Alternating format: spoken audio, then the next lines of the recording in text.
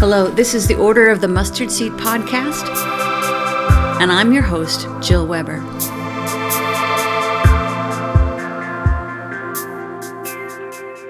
Hey there, Joe Steinke here with another 24/7 core training for you.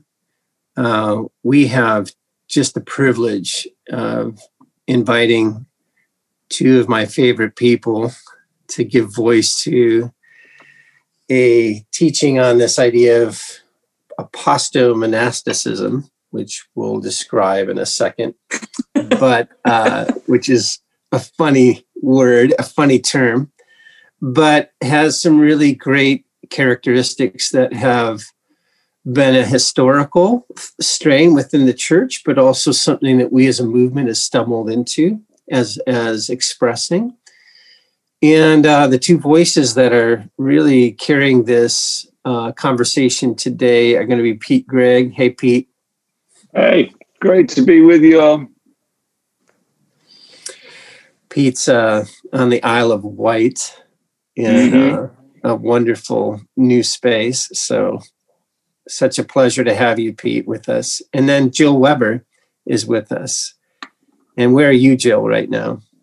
I'm sitting in a Waverley Abbey house on the Waverley Abbey estate, not too far from Guildford in the UK.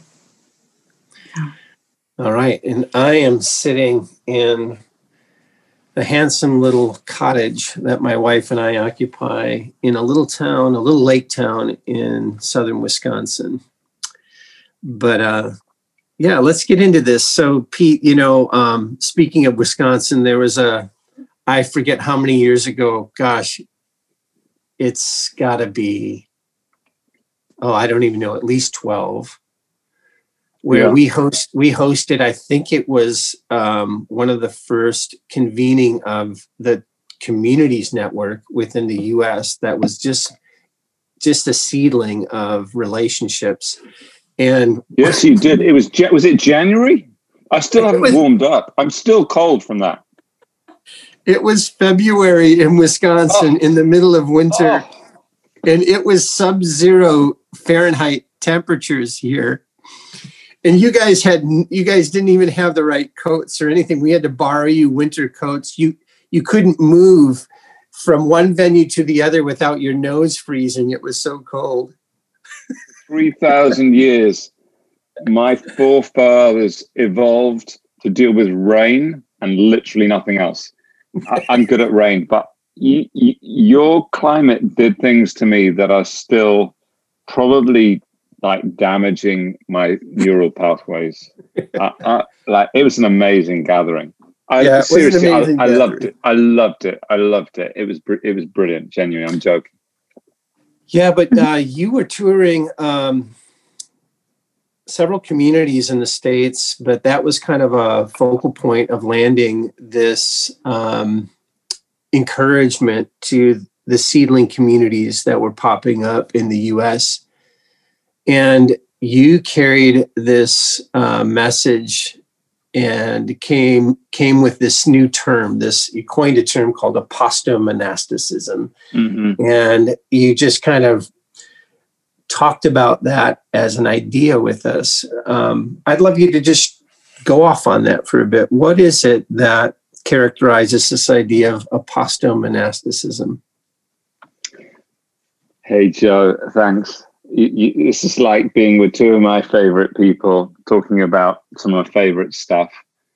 And all I know is I so wish that all of us, not just the three of us, but all those of you guys listening, we ideally would be sitting around a fire curated by Bishop Steinke, talking these things and praying these things out. I know it sounds really pretentious, Aposto-monasticism. It is a term I came up with. I invented it not because I wanted to create opaque language, but because I couldn't find language for what I was trying to feel my way towards in terms of the intersection of spirituality, community, and mission.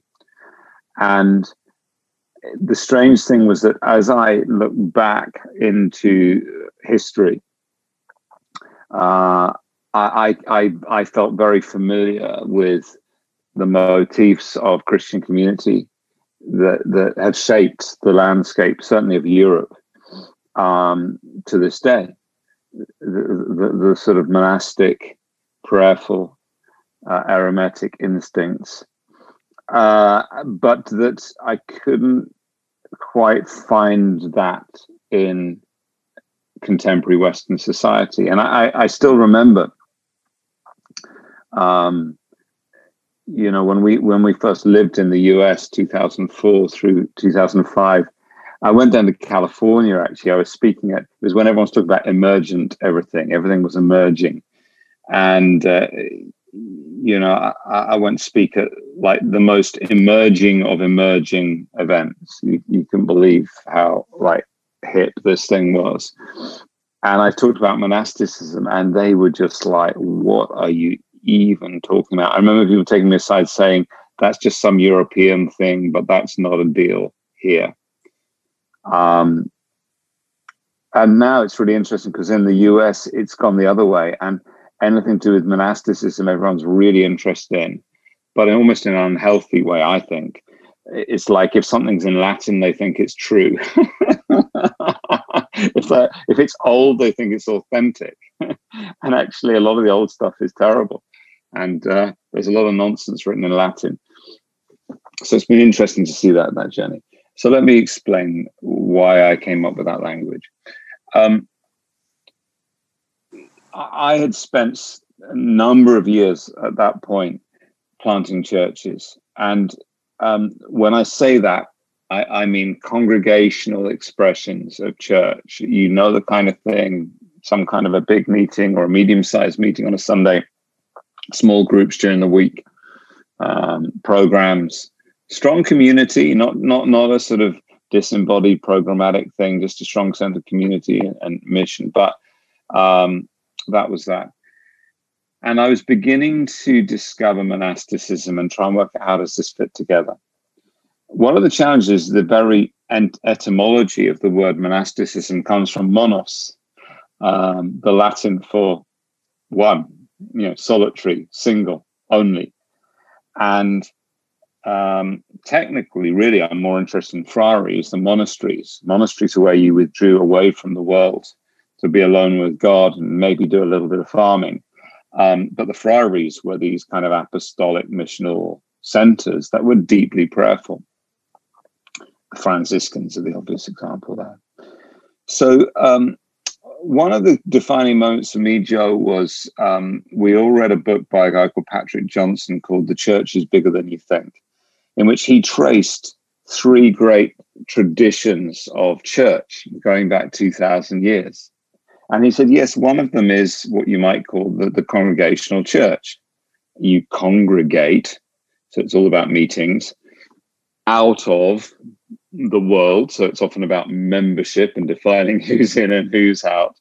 And he said that's the model of church that has risen to ascendancy, particularly since the Enlightenment, because it's just really convenient. If you're doing a 9-to-5 job, an expression of church where you can rock up on Sunday and maybe midweek and say, I've done church, just fits really well with the Industrial Revolution and everything that came after. And so the parish church, the congregational expression, now when you say church to people, they think that. That's what they think. If I said to you, we've been planting churches, you think we're doing that. But it doesn't say, you don't have too much Bible study to go, the church must be bigger than that. I mean, just look at the book of Acts. They didn't have buildings. They seemed to gather every day of the week, not just on Sundays. Breaking of bread was in homes, and so on. So I'm having the Joe Biden problem here. I've got a fly buzzing around. I don't know if it's it's not a Democrat thing. Don't judge me. Having a fly in the room is totally apolitical. Okay, it might be an emissary of Satan, the Lord of the Flies. I don't know. So I digress. the church is bigger than you think. The other two expressions that Joe Biden, oh my goodness, there you go, Patrick Johnson describes, delineates, are these. The Joe, just hold it together. The congregational, but then he says, you've always, through 2,000 years of church history, had what he calls the monastic and the apostolic. So the apostolic expression is missional. The Greek apostos means ones who are sent. I know that when you say apostolic to certain traditions, some traditions say, well, that was, the 12 apostles, and we've had the apostles, they've gone. And then others, if you're more Pentecostal, you probably say, apostles are these kind of men, it is mostly men in shiny suits at the top of these big pyramids, try not to fall off the pyramids, but quite often they do end up falling off the pyramids. If they stay on the pyramid, they hurt themselves. But that's not the biblical understanding of the apostolic. Biblically, the apostolic, which in Ephesians 4, 1 Corinthians 12, the church is built on apostles, prophets, pastors, teachers, evangelists, and then one of the lists has ops or admin, alongside that. And so the apostolic impulse is that let's go, let's move, let's obey the Great Commission, let's make disciples of the nations, let's fight injustice, let's preach the gospel, let's get busy. And so examples of the apostolic impulse could be the Franciscans, who changed the face of history. And another example of the apostolic expression of church could be YWAM, which is controversial, but I don't apologize for it.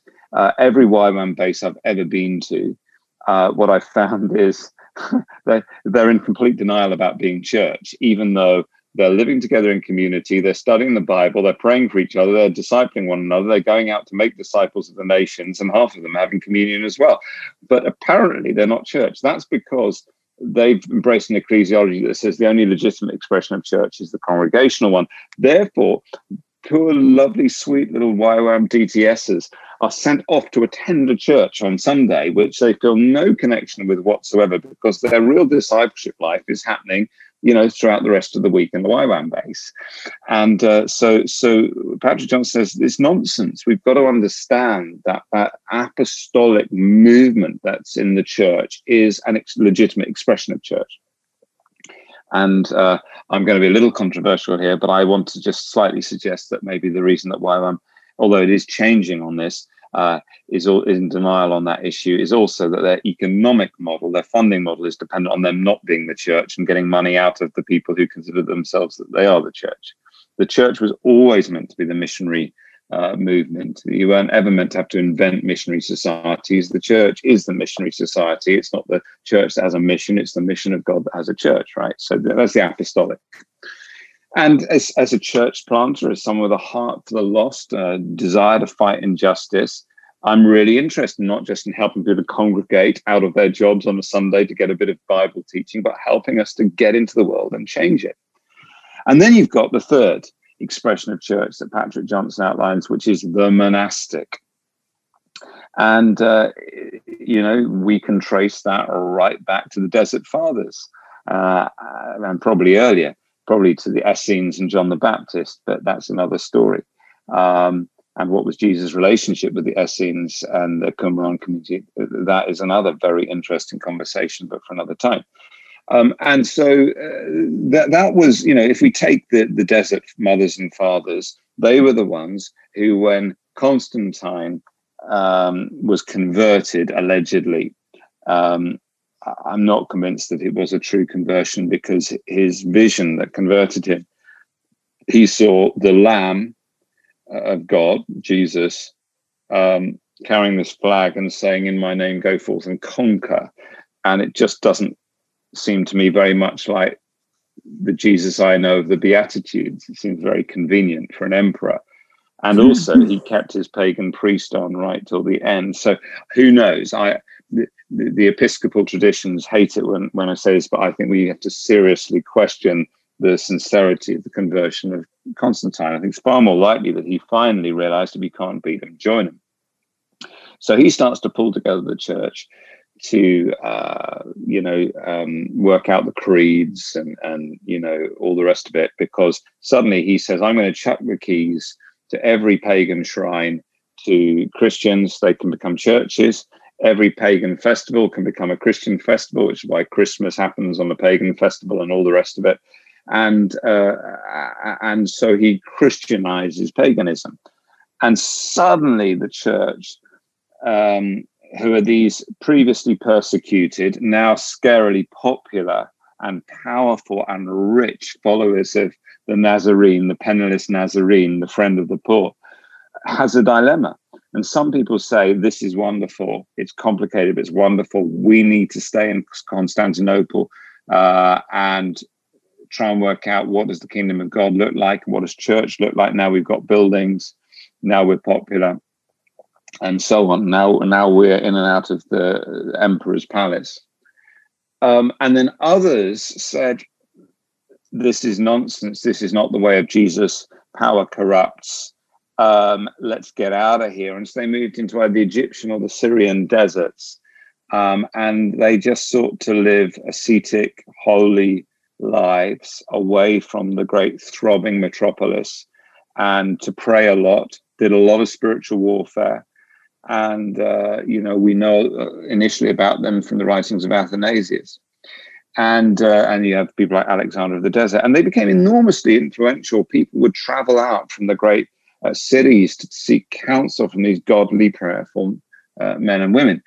And then inevitably, economies and communities grew up around the great praying people, exactly like Mike Bickle.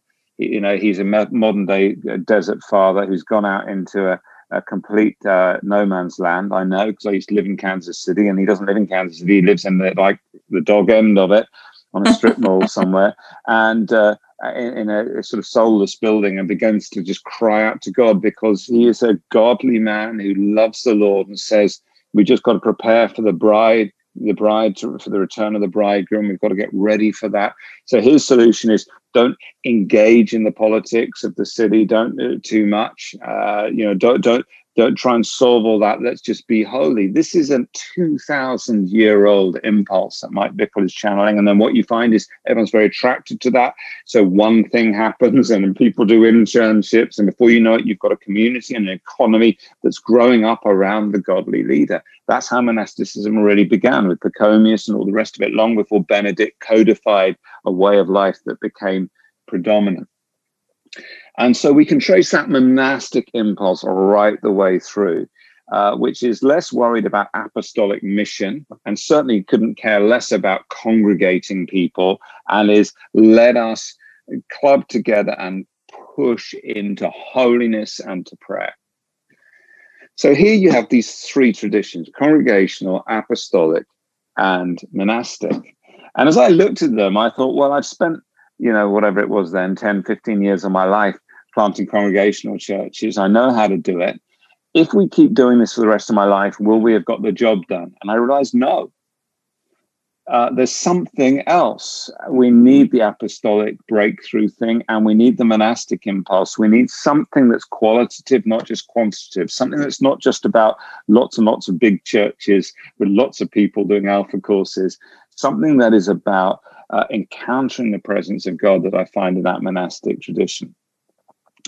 Add to that the fact that when you live in the UK, and Jill knows this because where she literally is sitting right now, where she lives, we are haunted by the ghosts of monasticism, because before the Romans came to the British Isles to plant the kinds of churches that have become parish churches and congregational, we had monasteries. The Celts called them the Muintia, and these were centers of prayer and worship, of education. They were the schools. The first schools were the praying people. They were medical centers. They were centers of social justice, care for the poor, places of hospitality, places of startling creativity. If you've ever been to Dublin and seen the Book of Kells, just stunning creativity. And I don't really know what they did on Sundays. I suspect they met, but it kind of, that wasn't the thing. They were colonies of heaven. They were centers of shalom. They were forerunners. They were, if you like, N.T. Wright's theology that the world is being renewed, worked out in an actual community, worked out in farming, worked out in bookbinding, worked out in eating together. And so I realized that our own tradition in the UK and really around Europe wasn't pure monasticism in the sense of withdrawing from Constantinople to be holy. It was deeply apostolic as well, because they were preaching the gospel to kings and queens. There's a lovely story about Aidan. You know, he'd been off seeing the king of Northumbria, who's very impressed with him, and so impressed that he gave him an incredible horse. And good old Aidan rode the horse out of the palace. And the very first beggar he met, he jumped off and gave the beggar the horse. And the king was furious. And Aidan said, but I thought you'd given it to me. So I thought I'd give it to this poor man here. So they were deeply apostolically sort of engaged. But you read the writings of some of those great Celtic saints. They longed for their cell. They longed for their cave. They longed for the place they could withdraw to pray and commune with God. And then the more they prayed, the more they found themselves propelled out, infectious with the gospel, to preach the message of Jesus and fight injustice. And so it's tidal. It's like a lunar cycle. It's like breathing. There is the inhaling of the Spirit in the place of prayer. And then there is the exhaling in mission and justice. And I don't know about you, I find it hard to inhale without then exhaling. I find it hard to keep exhaling without wanting to inhale.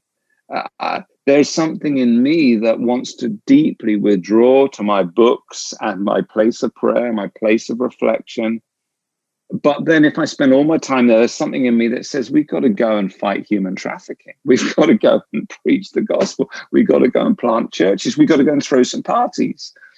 And so I found, what do I do with the fact that in myself, I have this apostolic impulse, but also this monastic invitation. I see that in the history of our country and these extraordinary communities that have given rise to the very topography of our land. Anywhere in Ireland that has Kil, K-I-L, on the front of the name, was originally a cell, a hermit's cell. It was a person of prayer who became a community, a city. Go to any town or city in Europe, and you're going to find streets called Abbey this or Friar that. You're going to drink beer that's distilled, brewed in honor of the monasteries and so on. So I thought, wow, this was a type of spirituality that shaped culture, that defined the sociology and anthropology and even the architecture of society. And then as I finally, and I'll come into land here, Joe, I thought, let's think about 24/7. On one hand, I got into praying night and day because Sammy and I had planted our second church, and we just became spiritually hungry and started a prayer room because we realized we were bad at prayer and we need to get good at it. And I think our initial theology of prayer was basically, it's a big fat red switch, and if you do it hard enough and long enough, revival will come. And that got beaten out of us pretty quick, and I mean it deeply. I got beaten out of me by my wife slipping into continual repeated epileptic fits and realizing my prayers don't seem to work very well to stop her epilepsy. So how are they going to bring in revival? And realizing, I think I need to go deeper. I think I need to become a prayer rather than say prayer. I need to move prayer from a verb to a noun. I think I need to discover contemplative prayer. So I still believe in petition, intercession, spiritual warfare. I still passionately pray for revival and awakening, but I think it has to start with me.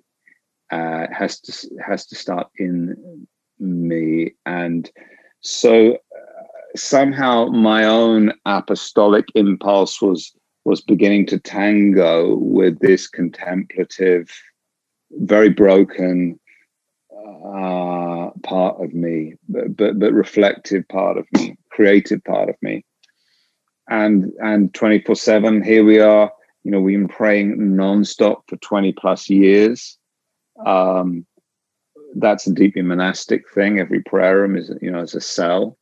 You know, Jill is doing phenomenal work establishing rhythms of prayer around the world.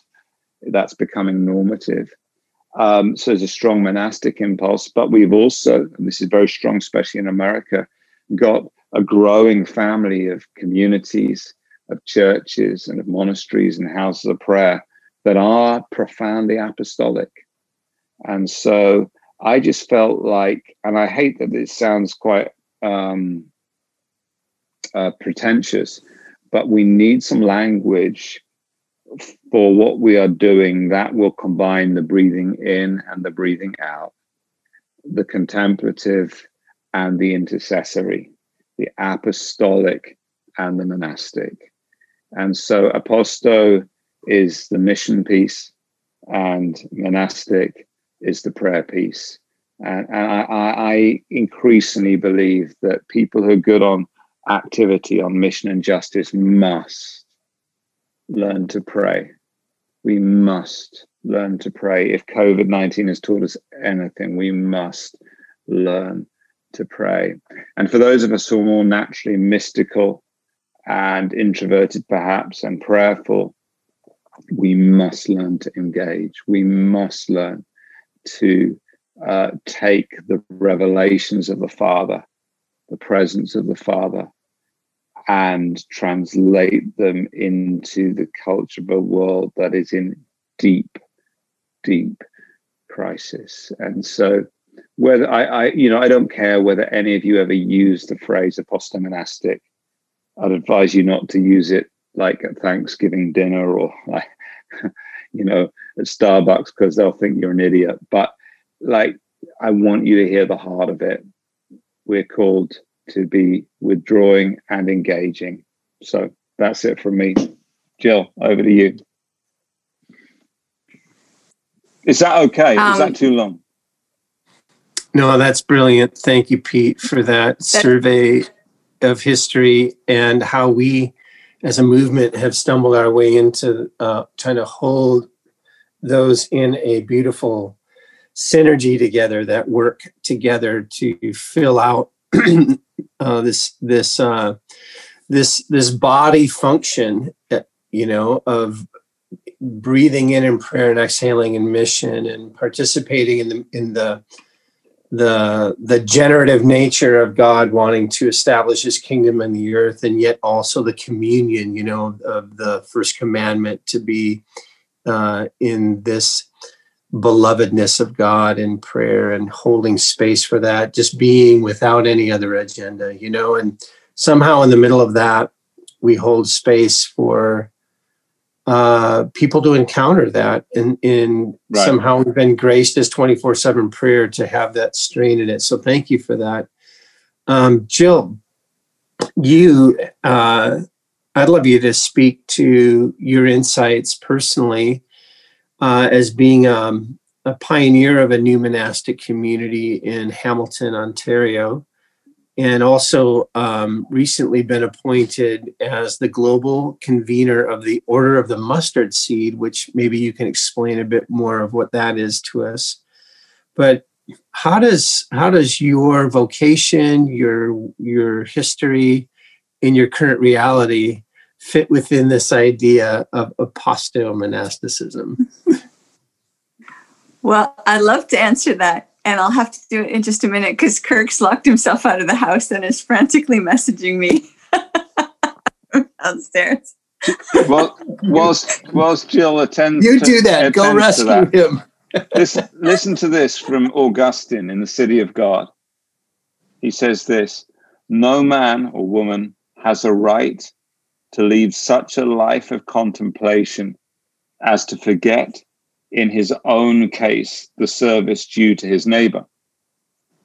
Nor has any man a right to be so immersed in active life as to neglect the contemplation of God. So there you have it in the city of God, St. Augustine.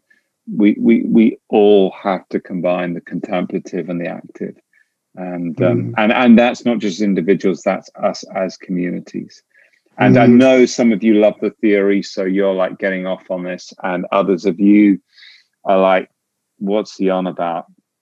This stuff gets really practical. And I think that's some of what Jill is going to segue into in a moment. This is super practical. It's like, at Emmaus right now, we have 3 prayer meetings a day. There's just a monastic rhythm of prayer. Jill is sitting where she's sitting because she is busy reopening a 1,400-year-old site as a place of prayer. And so this stuff gets real practical, and there are budget sheets and programs and training and all the rest of it. And Joe epitomizes this as he, cares for communities and churches and leaders like you guys, but then sits out on his porch and is quiet before the Lord and swims in the lake. This is a very ancient rhythm. So, Joe, I bet you've got some stuff to say while we're waiting for Jill to save her marriage. Yes. Yeah, I find it personally very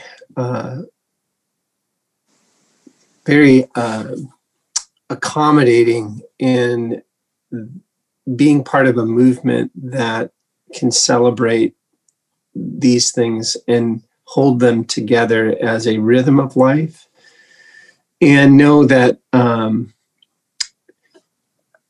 there's breadth in things to expand into, and we have the luxury of being informed from all the great traditions of the church, but then also creating a space together that can be informing one another. And so this is why the Congregational Church has the prayer space, and why the monastic community has its open table, to the community. It's resourcing the church of the city, how to pray, but also engage in mission. And so I think the thing I love about it is that there's also room for coherent unity together as a people with a variety and diversity of expression, and that we need what each of them bring to us in their unique design and their unique character. And so as Jill comes back to us from the rescue of Kirk, actually that sentence is kind of fun because the name Kirk means, isn't it church? Well, actually, his name is Kirkland, which means land of churches. Aha, land of churches. Even better. Well, here we have Jill back to talk to us about the rescue of the land of churches through Aposto-monasticism. By opening the door of the monastic. She just let the church into the monastery. Unlocking the So this is prophetic. I'll tell him that will make him feel much less frustrated. Everything's prophetic, Jill. Yeah, no, I think the way I want to start the conversation is just a little bit of my journey, because I was trained as a church planter. That's what for 6 years, I had been apprenticing in a local church and was all set to kind of move towards ordination and started out. And then I bumped into an expression of new monasticism, of a house of prayer. I made the mistake of going to a prayer meeting one night. We've mentioned Mike Bickle, but Kansas City, a team from the House of Prayer in Kansas City, which I agree with Pete. This is a modern expression of what I call the monastic experiment. And I was just confronted with these modes of praying. And I think what was just kind of got me was was they had adopted and contextualized into modern culture this ancient monastic tradition of praying the scriptures. And I sort of bumped into that and was just arrested by it. I was writing on it the other day. I said, I came, I saw, and I was conquered.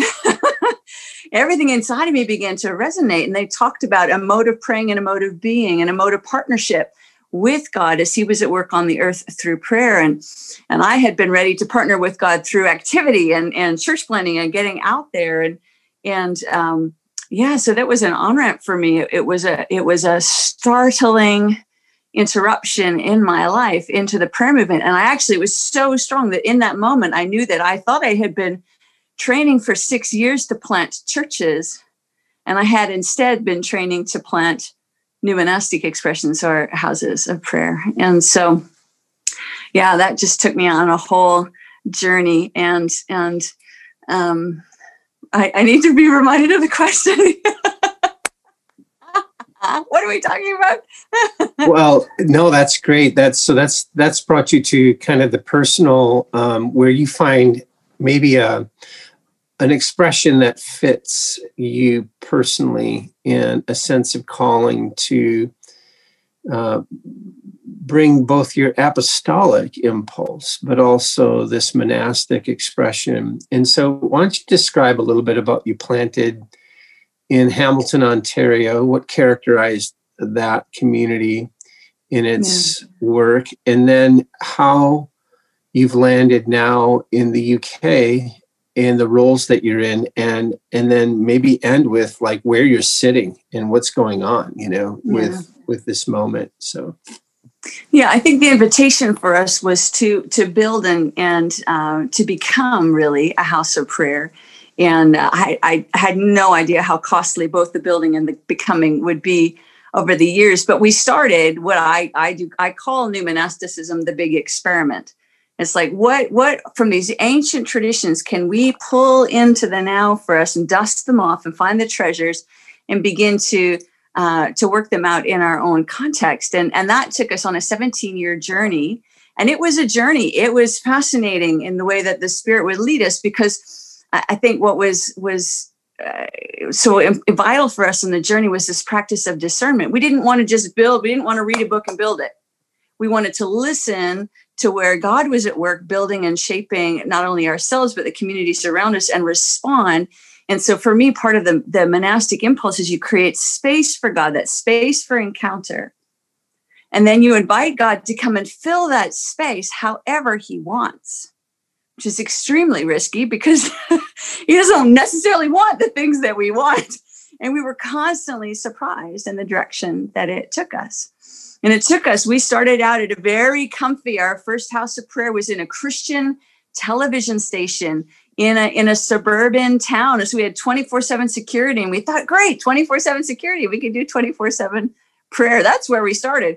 And then we went on this long pilgrimage journey, and we ended up in a basement of a social enterprise cafe in a red light district in one of the poorest neighborhoods in Canada, and relocating. Many of us actually moved from suburbs and the edges of our city right into the center of our city, and began to explore what does it look like for us to be the loving presence of a people of prayer right in the heart of intractable poverty, generation after generation of darkness and hopelessness and despair, and it was intense. Like I could measure my street by how many police cars, could line up nose to nose on the street. We had a brothel around the corner. I could sit in my backyard and watch drug deals happening in the backyard kitty corner of my neighbor.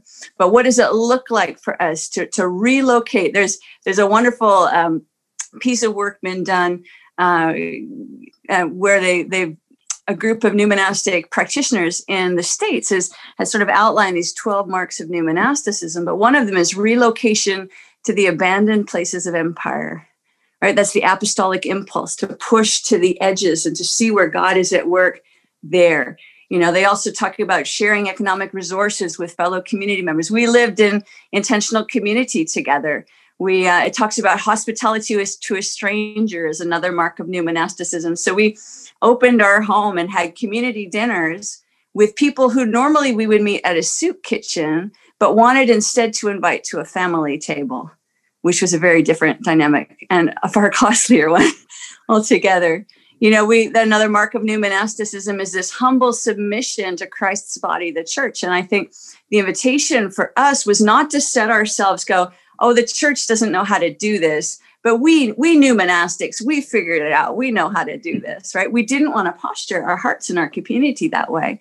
And God in his kindness opened up sort of this relational opportunity with the church in our city that was working together in mission. They wanted to serve together for the good of the city.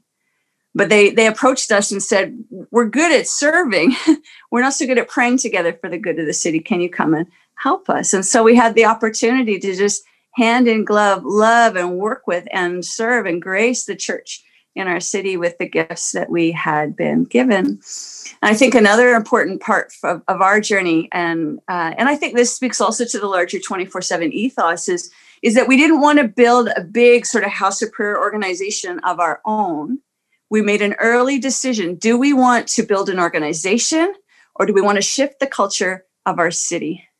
And I think this is part of the apostolic mandate, is to create, to cultivate, to architect culture. And we wanted to see culture shift and change, particularly amongst the 20 to 30-year-olds in our city. So as an example for us, when we first started our experiments in intentional Christian community, which we started because we heard an audio course from the 24/7 website on it, and we listened to the audio course and we're like, sure, let's give it a go. So we did. We started moving into houses together. We'd only heard of one or two small sort of peripheral communities that had tried that. But after we'd done it for 8 years, it was normal Christian living in the interior city with young sort of kingdom advancing kids. They were all getting houses and all moving in together and all exploring and experimenting. What could it look like for our home to become a place of shalom for our neighborhood? So we wanted to shift culture. And so that's been part of the grace for us. So that was a wonderful 17 and a half years of exploration. And in particular, I think one bit was fun for us with regards to the Aposto-monasticism is we saw lots of young justice activists at work in our city, working really hard, sex trafficking and working with homeless kids. And we had tons and tons of vulnerable children in our city and doing all this kind of work. But they had no idea how to do it with any kind of sense of rhythm and sustainability. They had the breathing out. They didn't have the breathing in. And so we had the opportunity to create some spiritual formation frameworks for them, to take them through on a journey to learn how to breathe in and how to actually to cultivate spiritual practices that would shape their lives to give them what they needed for the long haul of that cutting edge work they were doing in their city.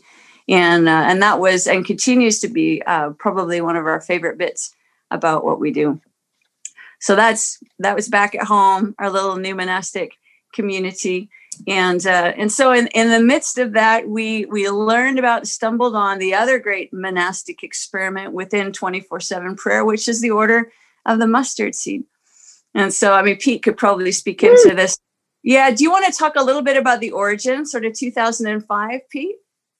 And how that bubbled up in you guys? And Jill, you're really the expert on this, but I'll do the backstory very quickly and then you fill it in. But yeah, we, it's a weird thing when life gets hijacked by a prayer movement. That was never in anyone's career plan, right? And we spent the first 1 or 2, 3, 4 years thinking this will stop any moment and we can get on with the rest of our lives and go back to being normal people. And then in the 5-year mark, someone said to us, you need to get ready for the 10-year mark. And we're thinking, this, like a decade? That's a chunk of our lives. And so we had to begin to ask questions about not just how do we do lots and lots and lots of praying, but what does this look like sustainably in terms of community and personally in terms of spiritual formation and discipleship? And we found a key. We went back to, we'd been inspired by the Moravians and the 100-year prayer meeting at Herrnhut under the leadership of Count Ludwig Nikolaus von Zinzendorf. And of course, they were the ultimate example of Aposto-monasticism, prayed night and day, highly mystical, but were the first to take the gospel to many nations on earth, paid an enormous price to do so. And so as we looked at their story, we realized the key, like the absolute essence of why they were who they were, was the fact that their leader, Zinzendorf, had entered into a vow when he was a university student. He was at Halle Academy, and then when he was at Wittenberg with some friends, they had decided to wear a ring that said in Greek exactly what this one does. I don't know if the camera will be able to pick this up, but anyway, it's on there. It says, no one lives for themselves. And their vow was to be true to Christ, to be kind to people. I love the echo back to the early 18th century there, that they didn't just say we want to love people, which can sound awfully religious, but we're going to be kind to everyone. And then to take the gospel to the nations. There you've got the monastic impulse of true to Christ, and then you've got the apostolic impulse of gospel to the nations, and the two are mediated through the culture of kindness. Is beautiful. And I just kind of thought that'll do me. At the time, my life felt very chaotic, and I felt the personal need of some boundedness. And I was sick and tired of Christian metaphor and hype. And I was like, yeah, but how do we do this stuff? Like, what does it mean to be a disciple in this brave new world? And so it was terrifying, but we decided to revive the ancient order of the mustard seed, which was the name Zinzendorf had eventually come up with for his order. And I should say the reason that we now realize that when Zinzendorf, was approached by a bunch of refugees to live on his land, the reason he said, yeah, sure, have a load of it, build a village on it, was he'd made a promise to be true to Christ and kind to people, right? And the reason why, after 5 years of Herrnhut, when they're all rowing and dividing, he called them together aged 27 and told them to sort it out and repent, was he'd made a vow to be true to Christ. And then the reason why, after 5 years, almost to the day of non-stop prayer, he sent out the first missionaries of the Reformation from Herrnhut. Not Luther didn't do it, it was Zinzendorf. Was he had made a vow to take the gospel to the nations at a time where Christendom believed that basically evangelism had been done. Everyone's Christian. So that vow had profoundly shaped his whole life and mission. And it was amazing. The King of Denmark and Archbishop of Canterbury, Native American indigenous king, Tomachichi was a member of the order. All sorts of people were members of the Order of the Mustard Seed. So we decided to revive it. We went to Holy Trinity Church in Clapham, London, which is where the Clapham sect, if you're familiar with William Wilberforce and the Clapham sect, they used to worship. And so we gathered there, and my knees were knocking. I don't know if I've ever been so scared in all my life, but I think it was February 2005. We entered lifelong vows of the Order of the Mustard Seed. We promised for the rest of our lives to be true to Christ, kind to people, take the gospel to the nations, not to live for ourselves, but to live for one another. And that was the beginning of really reviving the Order of the Mustard Seed. Many people either wear the ring or they have a tattoo to mark it out. And then we are now officially recognized by the Church of England as a religious order alongside the Franciscans and everyone else. And we've been through a process with a number of bishops and abbots to do that. And part of that was saying we need to put some governance in place. And we asked Jill Weber to be our first global convener. And Jill, I'm delighted to say, agreed, and is just now, I think, about a year into her second term. She's only allowed to do 2 terms. So They're 3-year terms. She's done, this is your 4th year, right, Jill? Okay. Is that right? I have three more years to go. I've just finished my Okay, third you've got year, 3 more years to go. And then she's not allowed to be like the general convener anymore. So it could be anyone. And someone recently said to me, a bishop recently said to me, I think the Order of the Mustard Seed is the fastest growing religious order in the world, which I thought was really encouraging until I realized that most religious orders are declining, and the ones that are growing, they do everything slowly. So it's not as impressive as it sounds, but there's something amazing under Jill's leadership. So Jill, just fill people in with that aspect of our rule of life, our way of life, and the architecture that gives to the way that we build aposto-monastic community. Yeah, thanks, Pete. I think the early work that the Order of the Mustard Seed folks did after 2005 was just start to look at, what are the practices that hold these that and flesh these promises that we have made, and so identified 6 key practices. So prayer, of course, creativity, mercy and justice, mission, learning and hospitality, and they began to formulate together. And in the first of our new monastic sort of communities that we had in 24/7 prayer, which was the Reading Boiler Room, they created a boiler room rule of life and just said, so if we're going to live into these 3 vows and these 6 practices, we'll do it individually, but then how do we actually do it together? How do we shape a common rule of life together? So that was an early experiment in that. And but since 2005, Pete and the whole first cohort, just as individuals, began to live into these vows and into these spiritual practices, and just really quietly, they didn't make a big brouhaha. They didn't try and build it too much. But then we've just moved into a new season. It's been a step change, hasn't it, Pete? And just really formalizing everything and getting proper constitutional documents, visitors, etc. And so, and then beginning to just see it expand. I think a fun part of the work of the Order of the Mustard Seed, but also part of the other 24/7 family, is the establishment of Lectio 365. I think that's an important part of who we are, because what we've done with this daily devotional app is we've taken our 3 vows and our 6 practices, and we're sharing it with the world in this little teeny daily devotional, 10 minutes a day, meditating on scriptures together and letting the word and those 6 practices shape our lives. And so we've got, 60,000 regular users who are going on the journey with us right now, and being invited into these lifestyles of prayer and mission and justice coming together in a beautiful fusion way. And so that's been just an exciting part of 24/7's journey, and also the Order of the Mustard Seed. So 3 of the 4 main contributors are members of the order. So really, it's our prayer book, but we're just sharing it with the rest of the world.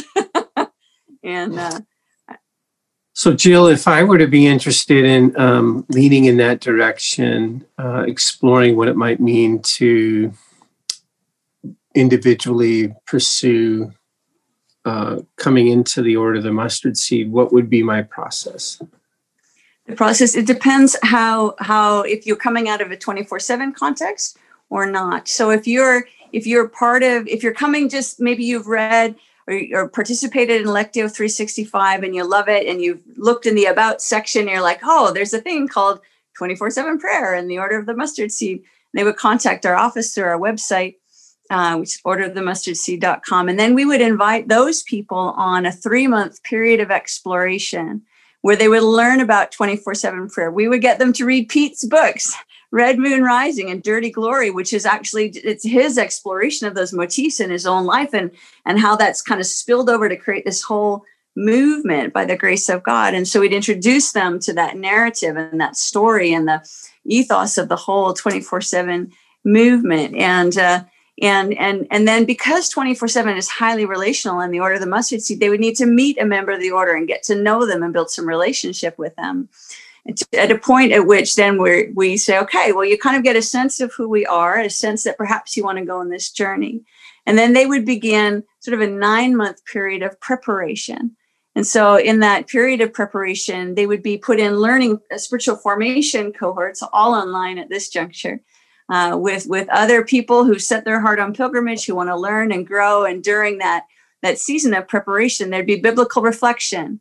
We've been encouraged them to have a spiritual director or a soul friend, somebody they meet with one-on-one to talk about God's invitations to them in the midst of that journey. We encourage them to go on mission or pilgrimage, and there's a lot of reading involved as well, so they can understand the history of the order, the nature of vow taking, and sort of everything they need to know to get their hearts ready for that moment. And then it culminates in a vow ceremony.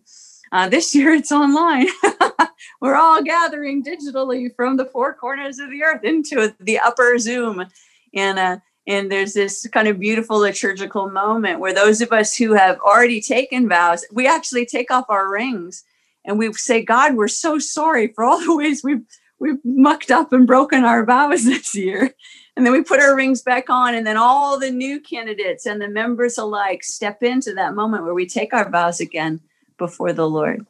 And it's a beautiful moment. And in the context of their preparation, what they do is they write a personal customary. So they take those 6 practices in their own context, and they imagine and envisage, what does this look like for me here and now? Because each of them is embedded in their own church, their own particular context. And we're encouraging people we don't want to create an order of the mustard seed church. We want to empower them as they're embedded where God has planted them so that they can flourish in that place. And so they write a personal customary, their own contextualized version of their rule of life. And then that carries them into the future. So that's the journey. It's a beautiful journey. It's a transformational journey, really. Yeah. This year, we've got 80 people on that journey, probably 65 of which will be taking vows in a week from now at our 24/7 gathering. Yes. So. That's brilliant. Thanks for that explanation. And it gives us an insight into how the Order of the Mustard Seeds evolved and flourishing now, as a strain within our movement. And love that. So lastly, Jill, would you just give a context for where you sit right now and what sort of miracle we're experiencing with being in the setting that you're in, and maybe some of the forecast of vision for this idea of a mother house or whatever is being described around Waverly Abbey and its journey to get there and your current situation. Sure. Pete, do you want to speak into this as well? Yeah, you go first. He's the one who lured me in. Pete invited me. I remember walking through the ruins. So what we've got right outside my window are the ruins of Waverly Abbey. And so that is the ruins of a Cistercian monastery, the first Cistercian monastery in the UK, established in 1128. But not only that, before that, at the time of the Council of Whitby, King Cadwallon, a local Celtic king, had given the land around 700 for a prayer community. So we're talking, there's been prayer on this site over a millennia. It's ridiculous, right? And with the Celtic monastic impulse right at the very beginning in these Celtic monastic sites, it would have been prayer and education and the nurturance of community and this outward focus. And of course, as in the Cistercians, Waverly Abbey went on to plant another 11 abbeys across the UK. So historically, it was a mother house that pushed the gospel to the edges of this lovely island called the UK. And so there's this heritage, there's a well that's been dug here. There's seeds sown into the ground of lives given to prayer and mission and justice. And God, in his kindness, invited us in the guise of an invitation from the organization that owns this land. So CWR, which is now just rebranded as Waverly Abbey, is they've been on this property since 1955. So it was Selwyn Hughes planted here. Do you want to talk about Selwyn for a minute, Pete? I think he's just, every day with Jesus is how we're known. He was just super passionate about helping people engage with the scripture to encounter Jesus every day. What else should we say about him?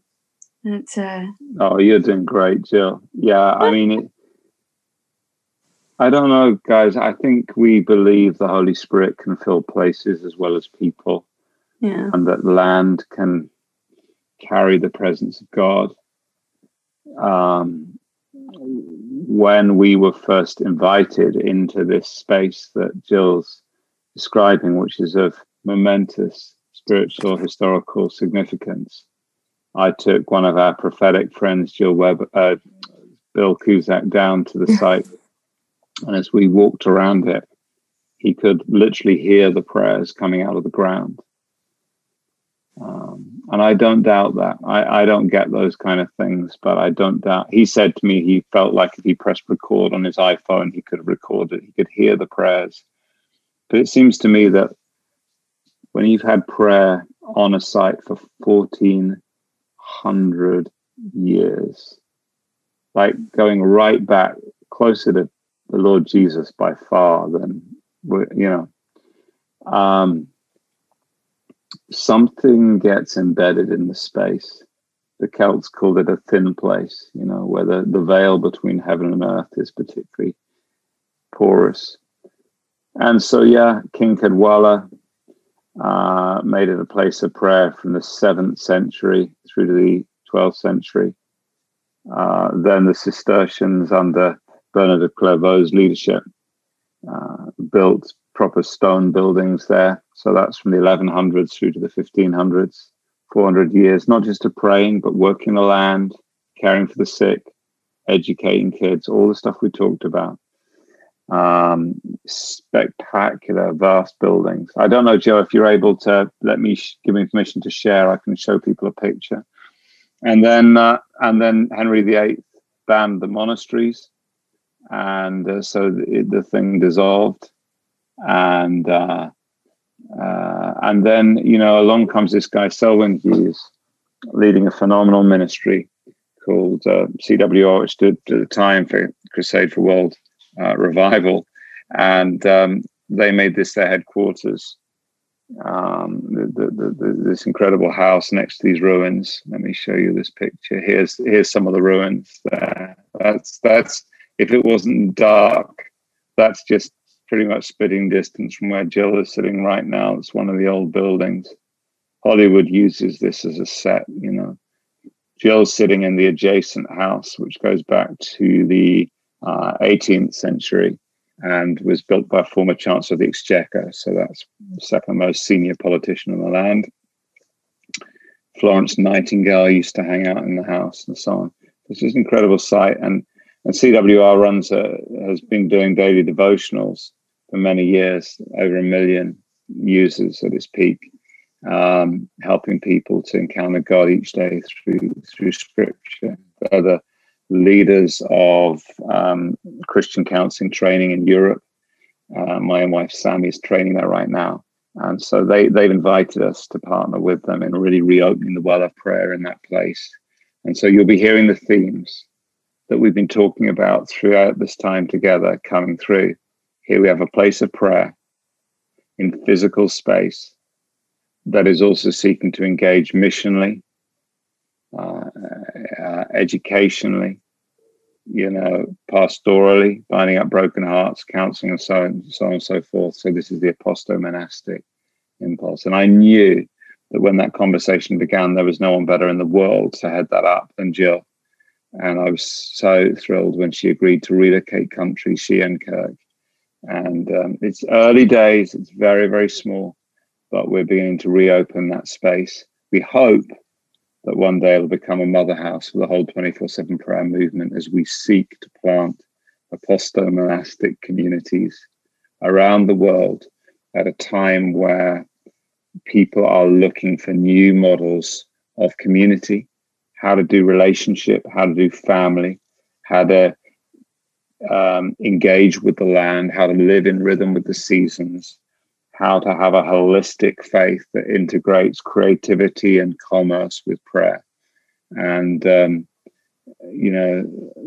Lord said to me, if we do it here, other people will do it everywhere else, because everyone is looking for models right now of how do you build types of church that aren't just congregational. Those are good and important and necessary, but are more digging into the monastic and the apostolic streams of the church. And so no pressure, Jill. That's what she's trying to develop there. But it's very early days in a very amazing location. Yeah.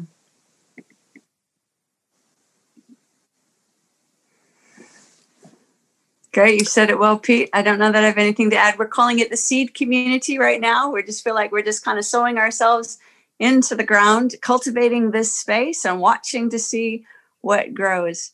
And I think the beautiful thing about seed is they're small. They're not much to look at, but certainly with a mustard seed, they proliferate and they just spread and become, they just cover the earth. So that's the vision that we're carrying. Wow. So thank you guys so much. This is like exactly the frame I wanted to put around this idea and its expression within our movement.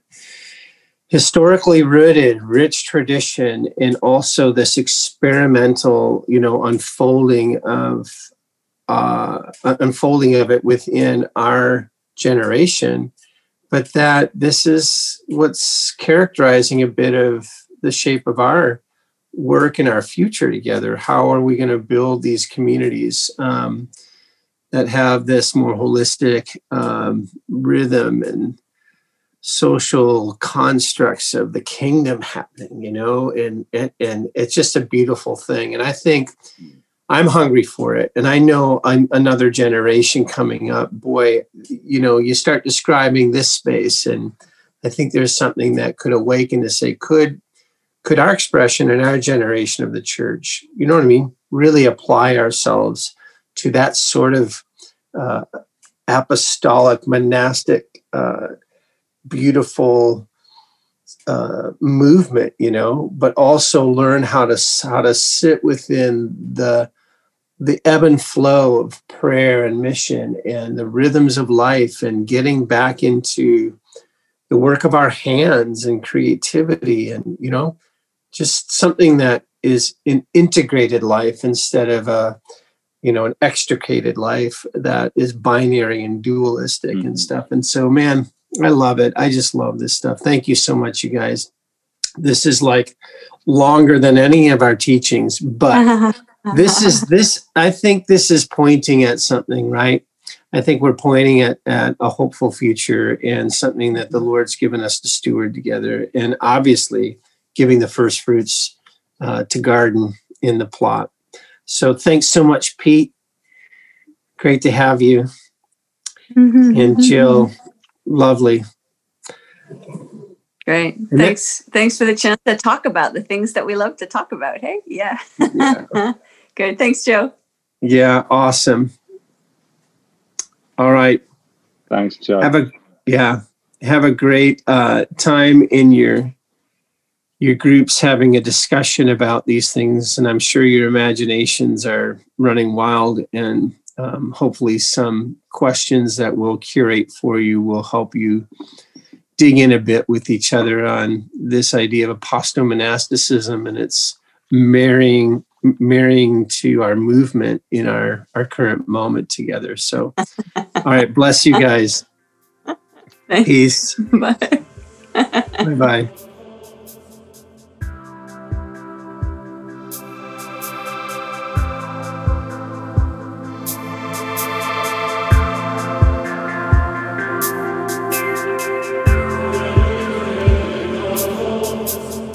Thank you so much for joining us for this episode of the Order of the Mustard Seed podcast. For more information about the Order, you can find us at orderofthemustardseed.com or on Instagram, Facebook, or Twitter. May God grant us grace as we follow His invitations to be true and to be kind and to go.